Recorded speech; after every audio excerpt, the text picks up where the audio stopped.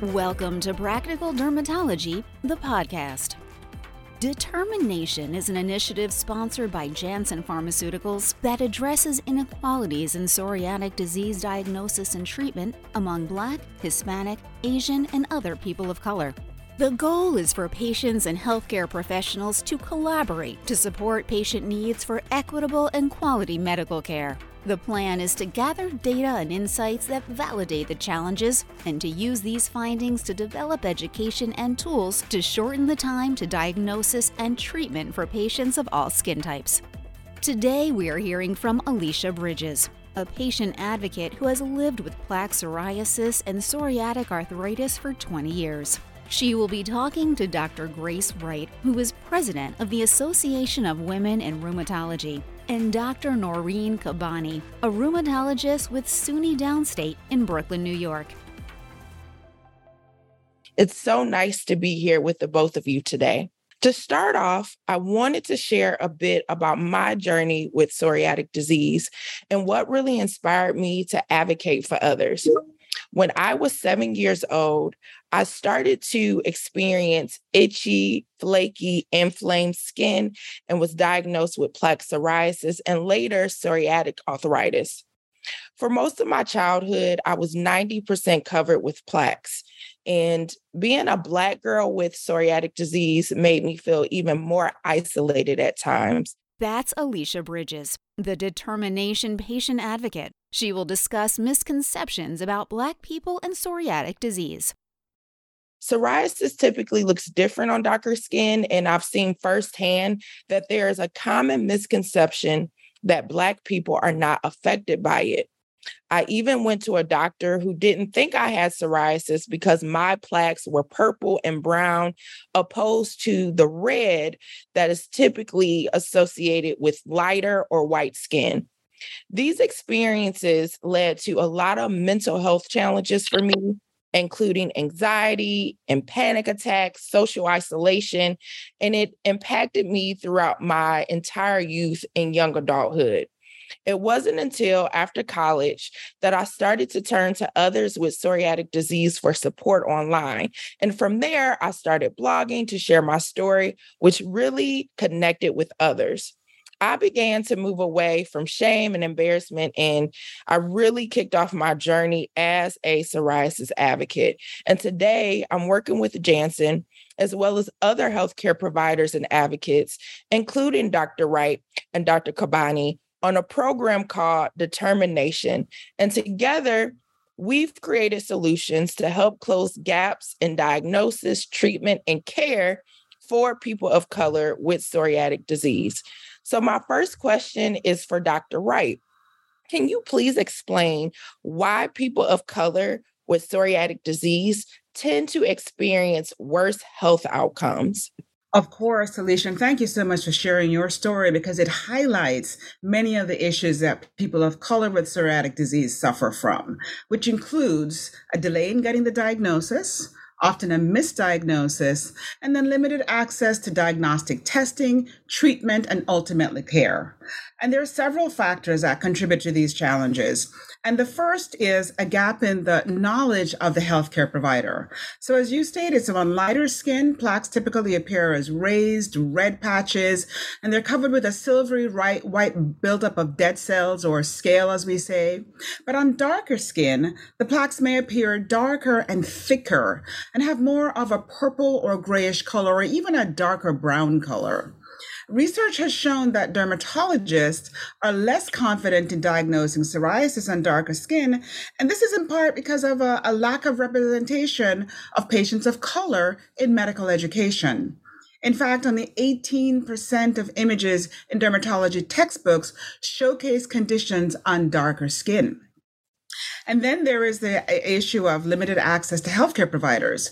So we know as a result of various socioeconomic factors, which include access to transportation, childcare, work schedule flexibility, and this very long history of health inequities that have led to a mistrust of the healthcare system for so many people of color that they're less likely to see a physician for their condition. What the data tells us is that more than half of white adults with plaque psoriasis sought treatment from a dermatologist, compared to only 47% of Hispanics and 38% of non-Hispanic minorities, which included Black, Asian, Native Hawaiian, Pacific Islanders, and others. And then we had the limited access to treatment. People of color also have less access to care, and even when they access care, are often undertreated compared to their white counterparts, with biologic use being 6 to 9% lower among people of color with psoriatic disease. And this is one of our targeted therapies that is quite effective for many in managing and controlling their disease. And then we can talk about the quality of life and the psychological impact, where people of color with psoriatic disease have reported a lower quality of life and greater psychological impact. This increases their burden and can be attributed to delays in both diagnosis and treatment, as well as the unique challenges that people of color experience when just navigating the healthcare system. And in terms of poorer health outcomes, if we fail to make the right diagnosis or even delay it by a short amount, we can have devastating effects on the overall health of the patient. For a patient with psoriatic disease, a delay in treatment of just 6 months can result in permanent joint damage and ultimately greater disability. And then when it comes to clinical research, there's an underrepresentation of people of color. And so there's a medical mistrust around clinical trials. And this further extends the underrepresentation of people of color in psoriatic disease clinical research, leading ultimately to significant gaps in our data and in our understanding of disease and therapies, and ultimately barriers to care. So many different ways in which we have these hurdles that we have to surmount. That is so eye-opening and such an interesting finding. Dr. Kabani, because plaque psoriasis and psoriatic arthritis are often connected, it's really important that healthcare providers coordinate care for their patients across all specialties. Could you explain the connection between these conditions and why care coordination is needed, particularly for patients of color? Yes, definitely, Alicia. So we know that psoriasis and psoriatic arthritis are linked diseases. Up to 85% of patients with psoriatic arthritis have plaque psoriasis, and approximately 30% of patients with plaque psoriasis will go on to develop psoriatic arthritis, like you yourself did. Mm-hmm. So ideally, patients with both conditions will be co-managed by both a rheumatologist and a dermatologist. However, studies have shown that only a third of these patients are actually co-managed by both specialists, so that's not optimal. So the first step is making sure that the patient is managed by both specialists. And then when multiple specialists are on board, it's really critical to coordinate that care. And that helps ensure that the patients don't get lost in the system and that their voices are heard.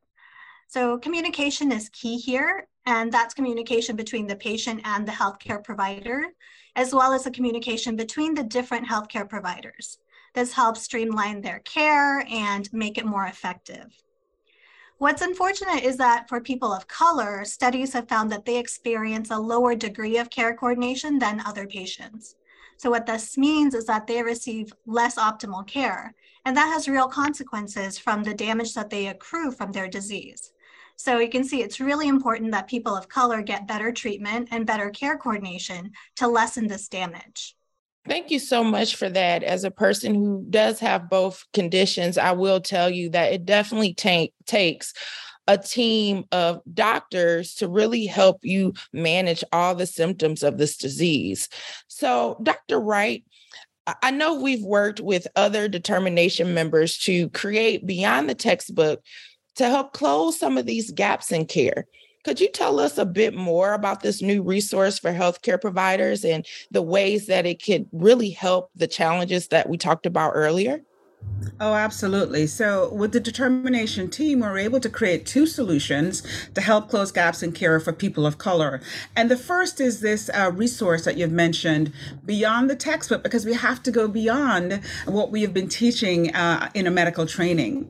And this resource educates healthcare providers on how psoriatic disease presents in people of color and also how to navigate the conversations with patients in a culturally inclusive way, so that we're not shaming and humiliating patients. We're actually going to meet them exactly where they are.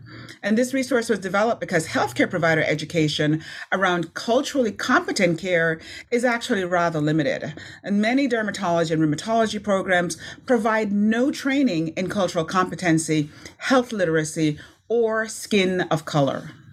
I really think this resource is really going to help the challenges that we spoke about, because it's all about awareness. And so we're also helping in other ways. Dr. Kabani, could you share background on the second solution for the determination in partnership with SUNY Downstate and how this will help move the needle? Yes, definitely. So we're really excited to be partnering with Janssen. And what we're doing is creating a patient navigation pilot program. We've enlisted medical students from SUNY Downstate Health Sciences University, based here in Brooklyn, New York, to serve as patient navigators for these patients. So these students are taught how to liaise between the patients and their care teams to deliver that culturally competent care to support these high-risk patients. So these students will check in with the patients before their clinic appointment to remind them of their appointments. They'll come to the clinic appointments if they're able to from their based on their schedule. Then they'll follow up with them to ensure that if they've missed their appointment, they get another appointment, or to make sure that if they have referrals to other providers, those get scheduled, remind them to pick up their medications, just review what happened in that clinic visit and make sure that they understand. And then if they need any resources, if they need educational materials, they provide them for them. Another aspect of this is language. So some of our patients don't speak English, so we're helping provide resources in multiple languages. And the patient navigators that we've selected, we're also selecting based on what languages they speak. So we're really trying to plug in those gaps for these patients. For us, this program has been a great success so far, and it's been a great help for the patients. Just today, or just this week, I should say, we ended up helping a young man with psoriatic disease, and he had initially been linked to a patient navigator, but then he moved away from Brooklyn. He moved to the Bronx. But then due to different circumstances, he ended up coming back. And instead of reaching out to us, he actually reached out to the student to say, hey, I need to be seen. I've run out of my medications. So just in that way, we were able to see him quicker. We were able to make sure he got his medications. And, just in doing that, we're moving the needle forward for these patients. Another perspective is through the education of these future healthcare providers. These students are learning firsthand how these patients present and what their challenges are, and how we can creatively come up with solutions to keep moving that needle forward. We've also shared this resource, the Beyond the Textbook, with our students. So hopefully they'll keep moving the needle forward in their careers. That is such wonderful progress. And I'm so happy for that young man who had the support that he needed. And I really think it's important that we start with the medical students. And I think that that will serve for great change. So thank you so much for that. That's wonderful. To close us out, Dr. Wright, can you share what healthcare providers can do to make psoriatic disease care more inclusive? So absolutely, Alicia. It's so important that we take charge of that, this scenario, and do exactly what happened for this young man to really move that needle forward. So there are several steps that we can take. And the first is really that we have to prioritize fostering trust and open communication with our patients, especially people of color who may be facing these additional barriers. So we have to prioritize open communication, ensure that patients feel free to actually say what their needs are and to know that we're hearing them, and then to incorporate their preferences into their treatment plan and not dismiss sort of what their concerns and their desires are. And then we have to continue, as we talked about earlier, to educate ourselves on the differences in how psoriatic disease may present in people of color compared to those that we may usually see, and to take the extra step to deliver culturally inclusive care. So this determination beyond the textbook is a great resource that's available online to help us better understand these topics.